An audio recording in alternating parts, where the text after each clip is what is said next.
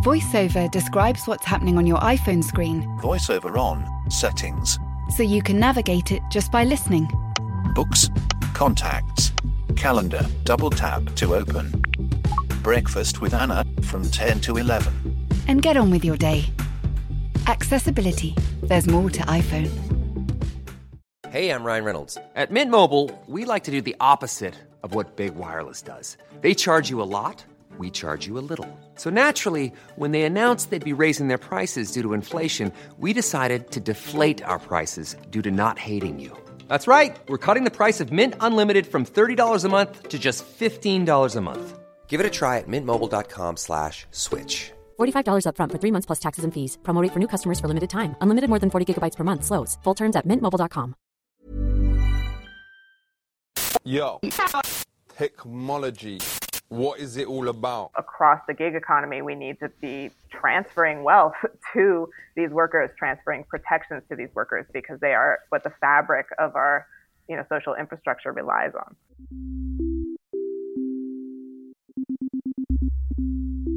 Hello and welcome to Danny in the Valley. We are back for the second time this week. Thank you for tuning in again. This is a good one. You'll be glad you're here. So I started pestering Meredith Whittaker about 18 months ago. And this week, she is here. Figuratively speaking, of course. We actually did this podcast bi-coastally. She's based in New York. I am, of course, here in Oakland. And just to give a bit of background, I started peppering her with messages way back when, because as the various revelations and employee dissent at Google started picking up pace over the months, whether it was over Project Maven, the Pentagon drone contract, or sexual harassment payouts for executives, she was right in the center of it. She'd been at Google for many years, and she became one of the lead organizers of the Google walkout, which saw 20,000 people, employees, just leave their desks in unison at Google offices all around the world. So she helped kind of organize that, get that off the ground, and realize that. She left Google last year after 13 years at the company, after what she claimed was a steady kind of campaign of retaliation from the company. The company obviously denies this.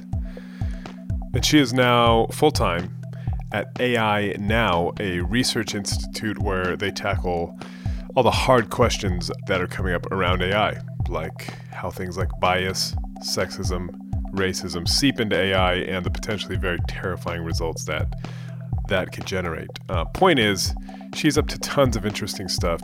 She knows very well how powerful big tech truly is, having been inside the machine for so long.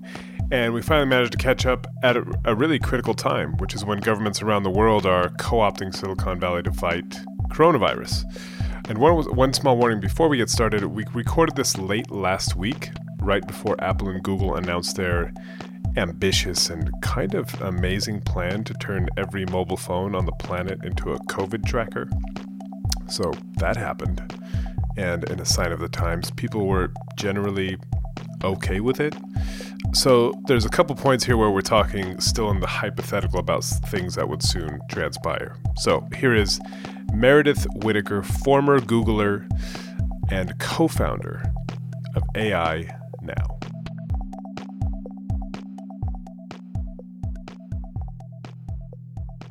Well, thank you for taking the time. I know this has been a lot of back and forth. Yes. Hello. Good morning. Sorry, my brain is like quarantine, waterlogged at this point. So no, I understand. Any inarticulate responses. There's obviously lots of directions we can go here, but I think it would be good just to kind of, for listeners who don't know, just get a sense of a little bit of where you got to where you were, both at AI Now and your position at Google and kind of the events of last year, just to kind of set the scene, and then we can kind of go from there, if that makes sense. Sure, absolutely. I had a kind of interesting path. I have sort of a degree in the humanities. I ended up at Google because I needed a job. I ended up becoming really interested in kind of the dynamics of tech. What was this? Why was it gaining so much power? What did it actually do? I worked at Google for 13 years, ended up founding a research group that was focused on sort of collaborating outside of the company, looking at sort of big social and political issues where sort of tech and policy intersected. When did you found that?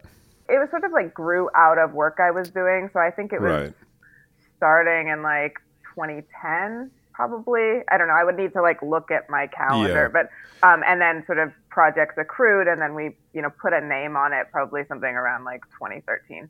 But it was. But the idea being that this kind of was relatively early in the kind of broader awakening of just the immense power of tech and what it was doing in various different ways to society and politics and the economy and everything else. Yeah, and at that point I was working on questions of privacy and net neutrality. Like we had, in some cases the problems we were tackling were different. In some cases the names we were giving those problems of, who knows what about whom and what power does that give them over them, were a bit different. I think tech itself was different. When I started at Google in 2006, I think there were something like 5,000 full-time workers, and everyone was complaining that suddenly they didn't know everyone, right? So like we have seen kind of just a kind of metastasized over the duration of my tenure there. As I started, particularly started working on sort of low-level problems, like how do you create robust data? How do you integrate data into policy-making practices? How do you kind of make claims based on this data?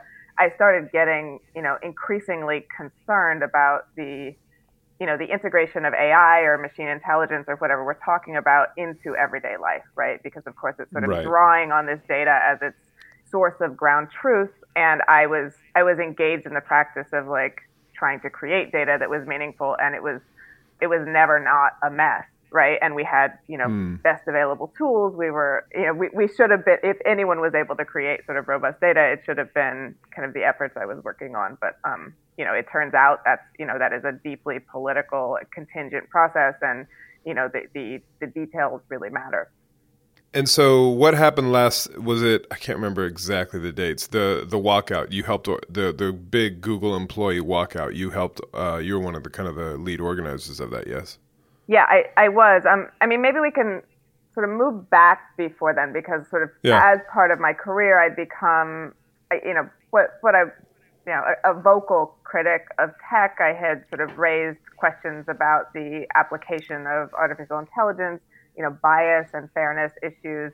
And I was sort of known inside the company and outside as someone who sort of spoke about these issues and often spoke contrary to the party line of Google's policy shop, right? We did a big piece last year on Google, and how it's been rated the number one place to work in America for however many years running, yet especially in the last 18 months, call it. I mean, the dissonance between that image and what appeared to be happening within the ranks was pretty astounding.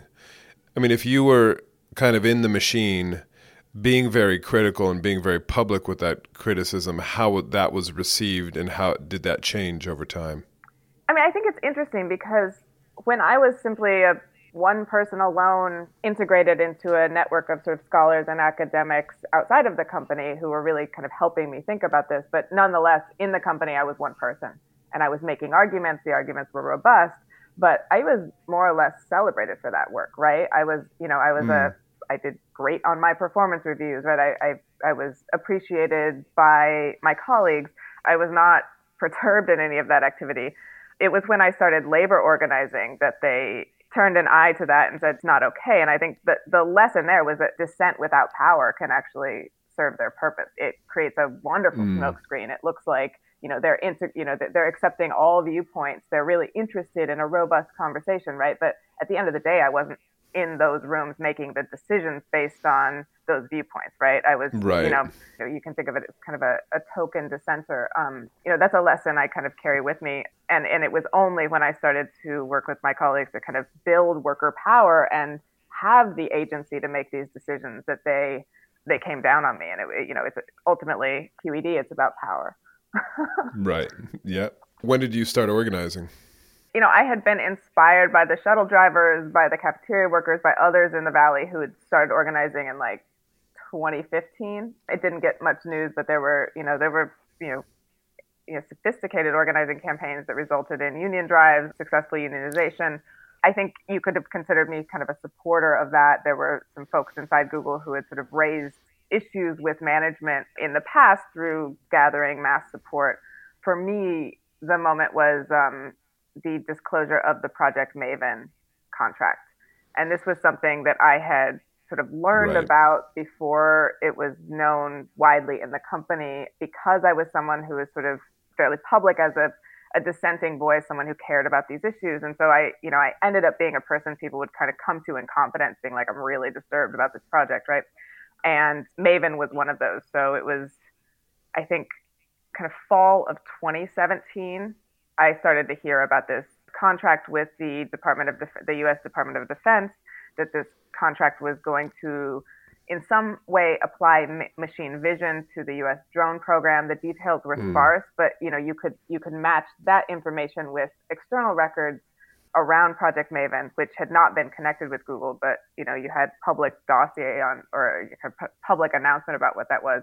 It was really disturbing to me, and there were some folks inside the company that were escalating that, sort of bringing their concerns to management, saying we don't want to work on this. There are technical and ethical reasons that we don't want to work on this. And I was watching it, sort of these parallel tracks, kind of watching it move forward, even as those, folks, some of whom had significant seniority, were sort of pushing to stop it. So, I ended up writing a letter, like a petition. Google should not be in the business of war. And this helped propel a debate within the company. And then there was just a lot of organizing around this, right? Kind of raising questions about the relationship of a company that has, so much power and so much personal information to, the world's most lethal military, raising questions about providing automated technology for surveillance and targeting to a program that has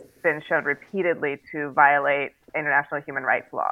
To begin to ask these questions and begin to ask, ultimately, who should be making these decisions? Why wasn't a decision to automate these, deadly systems made in a democratic way? Why is this a contract between, a corporation and a secretive military? Why aren't we able to think through the gravity of these decisions? And so that's more or less where I went from kind of critic to organizer, I think, if we're going to demarcate a line. On that point, it's really interesting because obviously it's that debate around how much tech gets involved with the Pentagon, with national defense, with the military that debate continues to kind of gain steam, actually, with, Microsoft and Oracle and even Amazon with its facial recognition technology, et cetera, which we can talk about. I've spoken with the guys at Palantir, who I'm sure you know. They're basically saying if you are a Google and you have the best technology, the best brains in the world, to make an active decision to not help the military, that is a kind of an abrogation of your duty as an American company, because the Chinese tech companies or wherever else, country X will be using their best brains to do something similar. In other words, you're putting your country at a grave disadvantage. I don't know if you have any thoughts on that approach, but their whole take on that is, look, this is an irresponsible thing to basically just pull out of this type of work entirely. That's pious nonsense. I would characterize it. Look at where Palantir gets its revenue from, right? Yep. I think, again, this hinges on a notion that, these companies have technologies that is the best at everything.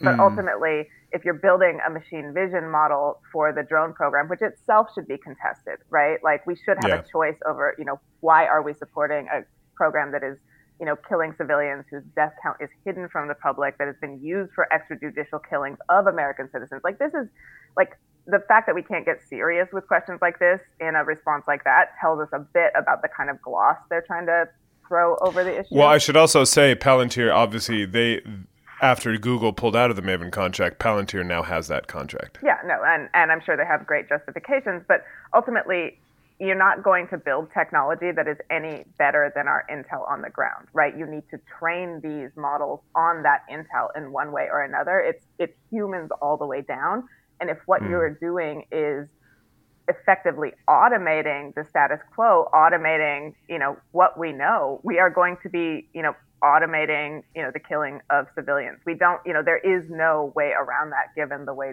these technologies function. And then we get into questions about how far automated are these? Who is responsible for the killing of civilians, right? And there are organizations and people who have thought long and hard. I would point you to, Lucy Suchman and Peter Asaro and others who've really looked at, the profound issues that automating weaponry raise. But this is not simply like we're leaving our government in the ring with one hand tied behind its back. Like, look at the U.S. military, look at what these things are used for, look at the geopolitical context, and then let's get back to defining best, right? What are these technologies best at, and whose interests are they actually serving? And if we can't answer that honestly with precision and nuance, then we have a real problem. You said something there that I thought was interesting. It's about automating the status quo. And I think that kind of gets to, and correct me if I'm wrong, to a lot of the work you do now at AI Now, which is around the kind of inherent bias that comes in a lot of AI. And you say AI and the man in the street thinks, super smart computer that magically does stuff. But of course, machine learning algorithms are crafted by humans and based on data that humans provide and generate. So I don't know if you could talk about what kind of the problems with, or where you see the potential issues around the mass deployment of AI, because it is seeping into more and more corners of our life, kind of the problems that, nestled deep inside some of these things. AI Now is the first university research institute to focus solely on the social implications of AI. So that certainly involves looking at the biases and inaccuracies that are encoded in these systems, because of course they're trained on data that are pulled from our social and political lives. That data is often incomplete, and that data reflects the status quo. It reflects our past and our present, and those things we see repeatedly sort of then reflected in the way these technologies operate, from gender bias to racial bias, et cetera. But we also look at the sort of power dynamics of these systems. Who has the power to deploy them on whom? Who is sort of benefiting from the development and deployment of large-scale AI, and who is placed in the position of kind of an experimental test subject whose lives and opportunities are then shaped by automated systems that are, in the case of the U.S., ultimately track back to 5 or so large corporations who are the only ones in the position to, create these large-scale AI systems at scale.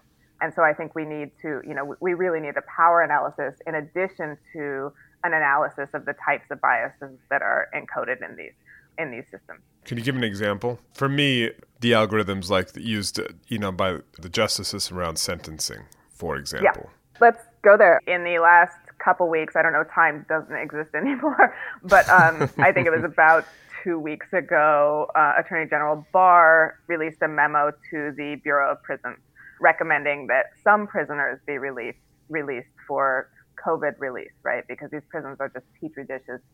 We're looking at mass death if people aren't decarcerated. It's extremely serious and extremely urgent. And as part of that memo, Barr suggested the use of the pattern risk assessment tool, which is a risk assessment algorithm that kind of determines somebody's likelihood of reoffense.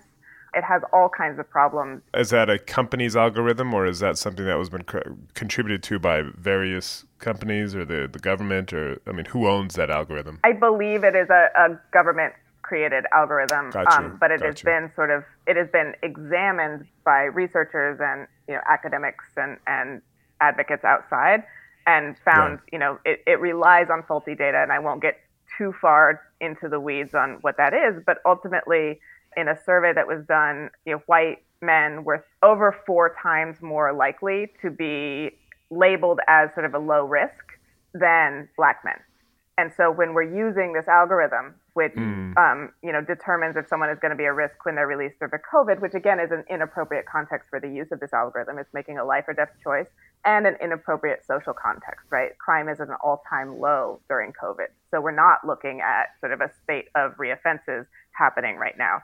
But nonetheless, the memo recommended the use of this algorithm to prioritize release. And so only people with a minimum risk score, according to this algorithm, which was not created for this purpose, would be considered for release. Which, it shows you this sort of, once these tools get implemented, they sort of take on a life of their own, right? The COVID release context was never imagined, right? Whether someone is a risk during a pandemic was never considered. But, now we see, this being used by those in power to ultimately make life or death decisions about people who are in extraordinarily vulnerable circumstances. And I want to get back to, because there's lots to kind of mine there, but I want to just get back to your experience at Google. So to kind of bring us up to present day. So the Project Maven, that was where you kind of, as you say, kind of perhaps moved from a dissenting voice to a dissenting voice, was also organizing labor, so to speak. How did the Google walkout come about? And then what happened after that? How did you end up leaving? Yeah. So, the Google walkout for me was really a continuum of that organizing, kind of looking at whose lives and well-being are prioritized both within the company and outside the company. And, whether it be poor people in the Middle East who are the victims of this drone bombing, or the contract workers at Google who are not afforded sort of, respect and dignity, or women and people of color who speak up about abuse. There was a logic there that was really troubling as I began to hear these stories, and as our organizing kind of took hold and people began to feel safer talking about their experiences at work and what was troubling them, both about the decisions the company were making about the outside world and the decisions the company were making in terms of the health, safety, and well-being of their workers. And so there was a lot of work between those, but the walkout was, it was catalyzed by reporting that Andy Rubin, who had credible claims of sexual assault made against him, that, the Whisper network within Google knew he was a creep and knew that you stayed away from him because he was also an asshole. That was no secret. I ask almost anyone. If folks didn't know that, I would be surprised. But, it was news that even in the face of these credible claims, that Google had given him what we called a sort of sexual assault bonus, $90 million. And to leave, kind of an exit package of some kind. And I think that, that in combination with an extraordinarily flip and dismissive reaction by executives really catalyzed a lot of folks at Google who, may have been on the fence, may have been saying not unclear how bad the problem is. What kind of problem is this, right? And I think there was suddenly no question that there was a real, there was some rot at the core. There was a real problem at the company. The question then became what do we do about it, right? And I think the walkout, my dear friend Claire Stapleton, put on the mom's mailing list at Google, how about a walkout? And it just gathered steam from there. And because there had been this sort of groundwork laid by some of the earlier organizing and some of the conversations that we've been having in that context, it helped kind of take off. But this was sort of a rupture that really reflected, the long-standing issues at the company. And then, suddenly they were made public in this very, visceral display of, 20,000 people pouring out on the streets around the world. And so what happened after that? Not to kind of preempt you, but things kind of went sideways pretty quickly. They retaliated against us. It was very classic. I was suspicious enough that I had already begun taking notes every interaction with my manager, with sort of executives, and sort of beginning to create a record of those interactions, which anyone who's organizing should just do as hygiene. So you just have contemporaneous notes or have, strong evidentiary weight, and it will also help you sort of trace back patterns of behavior. It was right after that I got the first cues that hey, stuff might get a little weird for you. At the same time that I am running AI Now at NYU, that, we are helping we're one of the organizations that are helping define a lot of the work around these issues. It's very difficult for Google to say you're not doing important work. And so, it's not a terribly interesting story because again, this is classic union busting, right? It just happens to be happening at a tech company, not a steel mill, right? But and union busting, it's kind of how do you hurt the organizers and chill organizing? That's the premise. Over the course of a long time, they sort of told me that my work was no longer, I think there was some corporate term they use, but basically no longer a priority for the company, irrespective of the fact that they've been like harping on AI ethics and bias issues for a long time. And I've been really doing that for a long time. And They tried to set up that AI ethics board, which lasted about 3 days. that was sort of insult to injury. They wanted, like, they're like, we'll placate the critics at the same time that we're kowtowing to the extreme far right in the U.S. And that obviously they didn't hire us because we're not good at analyzing situations like that. Right. It was a really long, tiring year. And at some point, it just became clear that I had responsibilities to the staff at AI Now. I had responsibilities to that work. I was driven by that work. And staying at Google and just being in a continuous fight is a war of attrition. And they can refill their troops every week if they want. And there's only one me. So you quit? Yeah. It sounds like it was just a steady drip of effective kind of demotions, or was there a final straw that broke the camel's back? It was death by paper cuts, but there was a meeting where I was told, I had the choice of abandoning my AI ethics work and taking what was essentially an administrative role that would have been in all ways kind of a significant demotion, or I could, or then there was just ellipses. Who knew what I could do? But in that meeting, I mean, I was attuned to it. So I was like, I stopped the meeting. I said, this is retaliation. I don't want to be meeting with anyone without my lawyer. And then when you get lawyers involved, things just sort of like grind on. And so now you're running AI Now via NYU. Obviously, we're in an extraordinary moment with the coronavirus. We're actually looking this week at a piece around what, how much the governments around the world can or should not co-opt big tech into helping solve this crisis. Google knows everything about us, whether it's through Google Maps or Gmail or what have you. And tracing people to kind of track the pandemic and keep it under control is an important part of exiting lockdown, or that appears to be the case. And so there's an obvious window here for the likes of Facebook and Google. The worry is that this is a slippery slope, and that if, the big tech, call it, and government really get into bed together and talk, are swapping location data of citizens, et cetera, it can get pretty uncomfortable pretty quickly, especially when the crisis passes and, what do you do now? Is this something you guys have been thinking about? Yeah, I mean, it's impossible not to think about it, right? I think kind of backing up there, I think the commitment of particularly our federal government to public health needs to be called into question. The premise of all of these, this sort of AI-based contact tracing, using cell location data to, figure out traffic patterns, like there are hypothetical scenarios in which that would be very useful. And we have seen in South Korea and other places where that data has been used as part of a robust public health response to help mitigate the spread of the virus. But I think we need to look at the fundamentals. And again, this is part of sort of, I think anytime you propose adding one of these sort of technological solutions to one or another context, you really have to understand the context. And the context here is that our public health response has been just atrocious, like stunningly bad. It has shown, the cracks in the system are caverns. It's really hard to think of how they could have done it worse. The federal government has just ended funding for state level testing. So if you're doing contact tracing and you don't have testing, it's very unclear what you're actually doing. We have deep racial inequalities and, sort of medical racism that is sort of threading through all of this. In New York, 75% of all essential workers, these are the people who are still going out, still sort of risking their lives in contact with the public. Most of them, 75% of them are Black people or people of color. And they're not being protected. They're not being able to follow CDC guidelines. You see, 75%. Right. Yeah.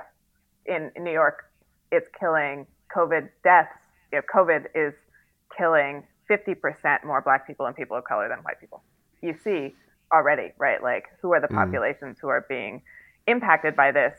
And they're impacted by it by like lack of basic protections. They don't have paid sick leave, right? They don't have access to medical care because we live in a sort of, a world with a medical industry, not sort of a healthcare system. You're looking at COVID treatment costing upward of $30,000. as people are being laid off and being sort of, stripped of their employer-provided healthcare because it's somewhere along the road we thought that was a good coupling to make. What we want to do is address the public health crisis. I think we start with those things, right? We start with paid time off for all workers. We start with, let's cancel rent, right? And have federal subsidies that are helping workers make ends meet. Let's make sure free healthcare is available to everyone. Let's make sure free access to testing is widely available. And let's, make sure that these sort of racial inequities that are showing so clearly through this pandemic are addressed, right? And then we can talk about what type of tech might help. But if we're talking about contact tracing and we're literally reducing testing in the middle of a pandemic, I think we're talking about a fantasy world. What are you tracing if not, contact with people who tested positive? And we don't have those infrastructures in place. But it does feel like something is coming. Some kind of public-private partnership of some description, some kind of app. Taking all the points you just made, which are all completely valid, the testing thing for me is I don't understand. I don't get it. I don't get why it's not happening. I don't get why it's so hard. And also in the UK, I know that the government is talking with, I believe with Google in particular, around creating their own app, which would be a kind of a government app, kind of riding on Google kind of infrastructure and data. Again, it would be voluntary, but a kind of as they call it in the UK, kind of riding a blitz spirit. We're all in this together. Everybody should sign up for this because it's going to be good for all of us. I agree. I think, you're seeing sort of in some ways, opportunistic push to sort of, create these quote unquote public-private partnerships. Google has already offered sort of very high level kind of movement data on folks. How and for whom that's useful is not clear to me. Again, I'm not a public health expert. I have no credentials in this. So I can look at the tech and then I can sort of ask these questions, and I haven't heard an answer to that. There's Foursquare is talking with the U.S. government. You have Palantir partnering with the NHS in the U.K. So this is happening, and I think we need to push back and we need to look at sort of the fundamentals. There's a really disturbing trend in the U.S. where we're seeing kind of police being used to enforce quarantine or lockdown. Then when you look at, again, the racial disparity, who are the people who have to go out? Who are the people who are deemed essential workers? Who are the people who don't, unhoused people or people who don't have access to private space? You see, again, the way that is likely to work out and, who is going to be harmed by that. I think it's imperative that we sort of push back on these things and don't, I don't want to say reject, public health data collection efforts out of hand, but I think really demand a very strong and contextual justification for what good is this going to do? How is it going to be overseen? What is the end date? That's going to be imperative. And what is the broader public health infrastructure within which this is fitting? Because if we're just tracking people without testing them, we are using this as a smokescreen for increasing the reach of the surveillance state and the embeddedness, the interlinking between, the U.S. government and the tech companies, which are both things I think we need to reject.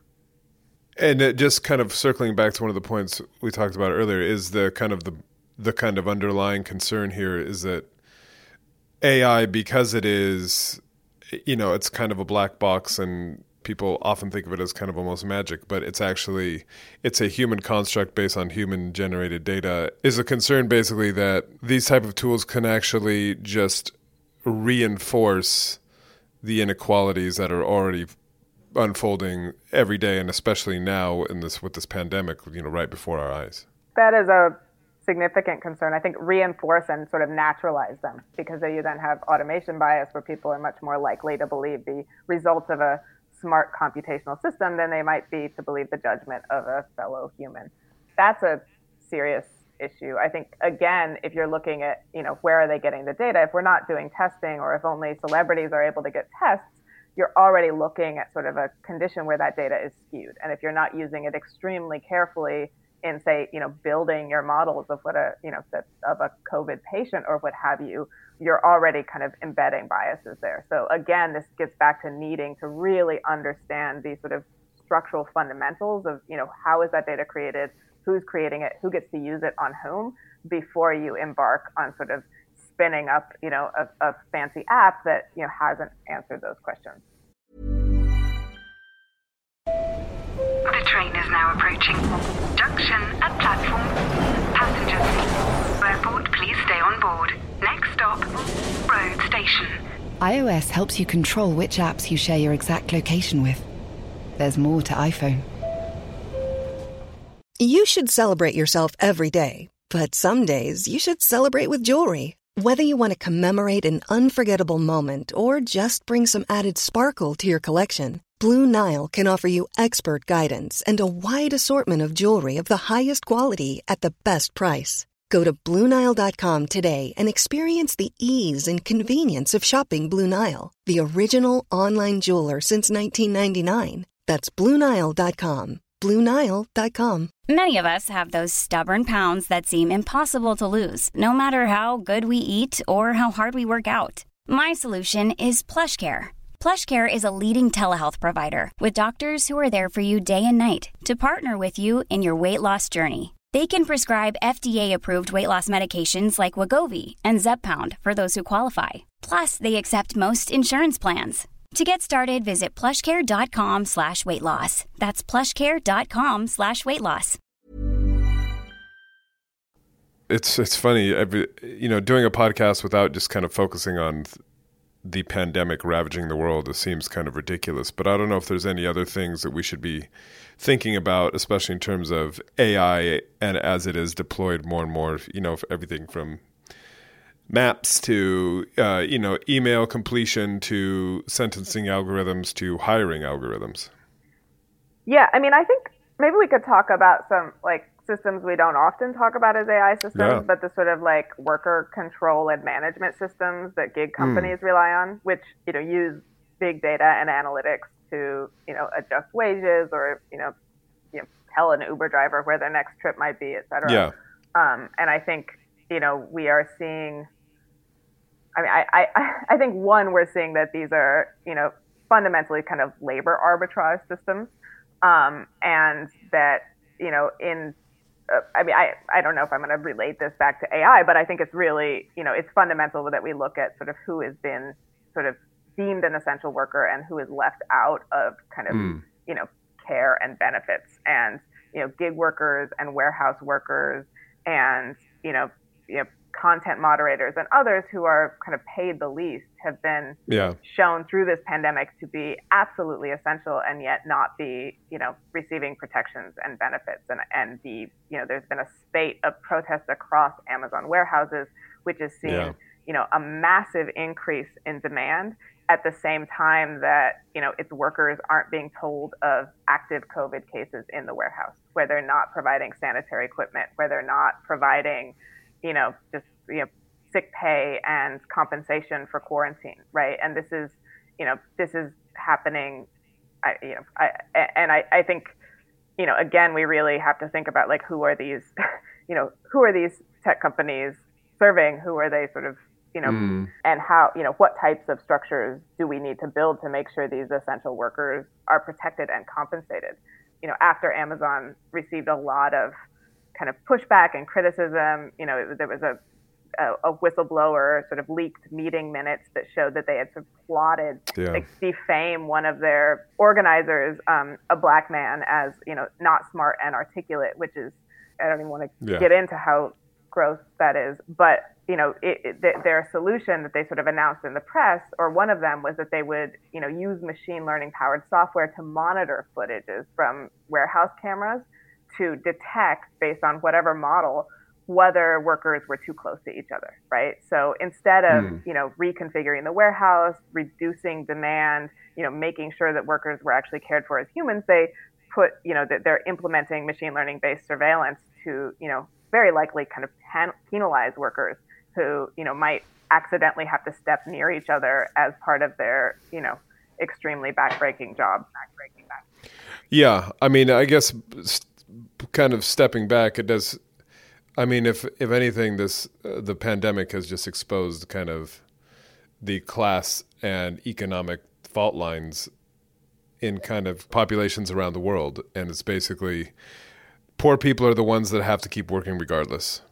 I guess the danger is that some of these systems can almost supercharge the dangers inherent in that dichotomy between somebody like me, who I can stay inside my house and work from home and do everything on Zoom, and somebody who's in a warehouse or driving around picking up other people's groceries and dropping them off. Yeah.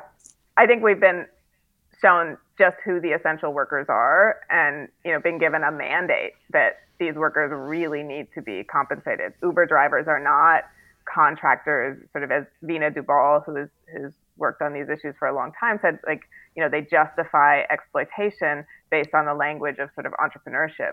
But we're looking at, just a system that is calibrated to exploit workers. That Uber needs to be treating their drivers as employees, needs to be giving them the sort of benefits and protections that come with that. Across the gig economy, we need to be transferring wealth to these workers, transferring protections to these workers, because they are what the fabric of our, social infrastructure relies on. That's the tech solution I'd like to see. Massive transfer of sort of money and wealth to these frontline workers, to these sort of, systems of care, not the deployment of a data set or a new app. Do you have any sense of how that might actually happen? Because when you talk transfer of wealth, that gives any capitalist the kind of the heebie-jeebies. I'm sure it does, but let's just say, and I'm sure this whole system is should be giving everyone else the heebie-jeebies as well. But I think ultimately a transfer of wealth can be, increase their pay, right? Should be getting, stable salaries. They should be having, we are only as safe as our least protected person in a sort of, public health emergency. So we need, free access to medical care. This isn't, I'm not talking about some sort of violent mass appropriation. I'm talking about, kind of let's make sure that every worker can earn a living wage, that one job is enough. These aren't radical ideas. I think, if capitalism relies on, only one person owning everything and everyone else being sort of a serf, then that's not a system that is healthy for anyone, right? I would say even that one person sounds like awful, isolating, and stressful. But, we need a way to ensure sort of, a way to ensure that, people are able to live sort of robust, healthy, dignified lives. And part of that is just making sure they have the things they need: shelter, food, leisure. It's all very depressing right now. It's deeply depressing. I am not the right person to invite to a party if you don't want to be depressed. But here we are.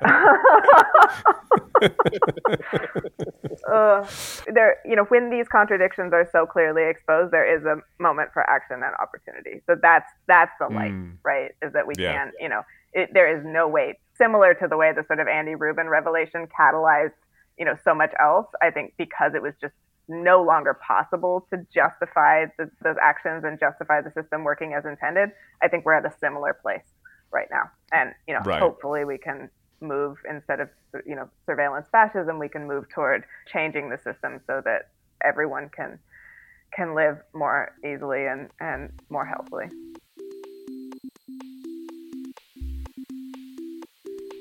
And that is all the time we have. I want to thank Meredith for taking the time to talk.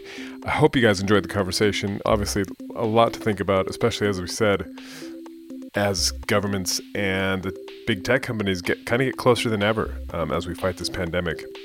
Opens up a lot of really interesting questions that are as yet kind of unresolved. So I'll be writing about a whole bunch of stuff in the paper. So do go to thetimes.co.uk to see what we're up to. If you haven't subscribed, subscribe. The advertisers have disappeared, so that subscription revenue is what's keeping us afloat. It's what's helping us write these stories and do these podcasts, and hopefully keeping you entertained and informed. That is it for this weekend. Stay safe, and we will talk to you next week. Bye-bye.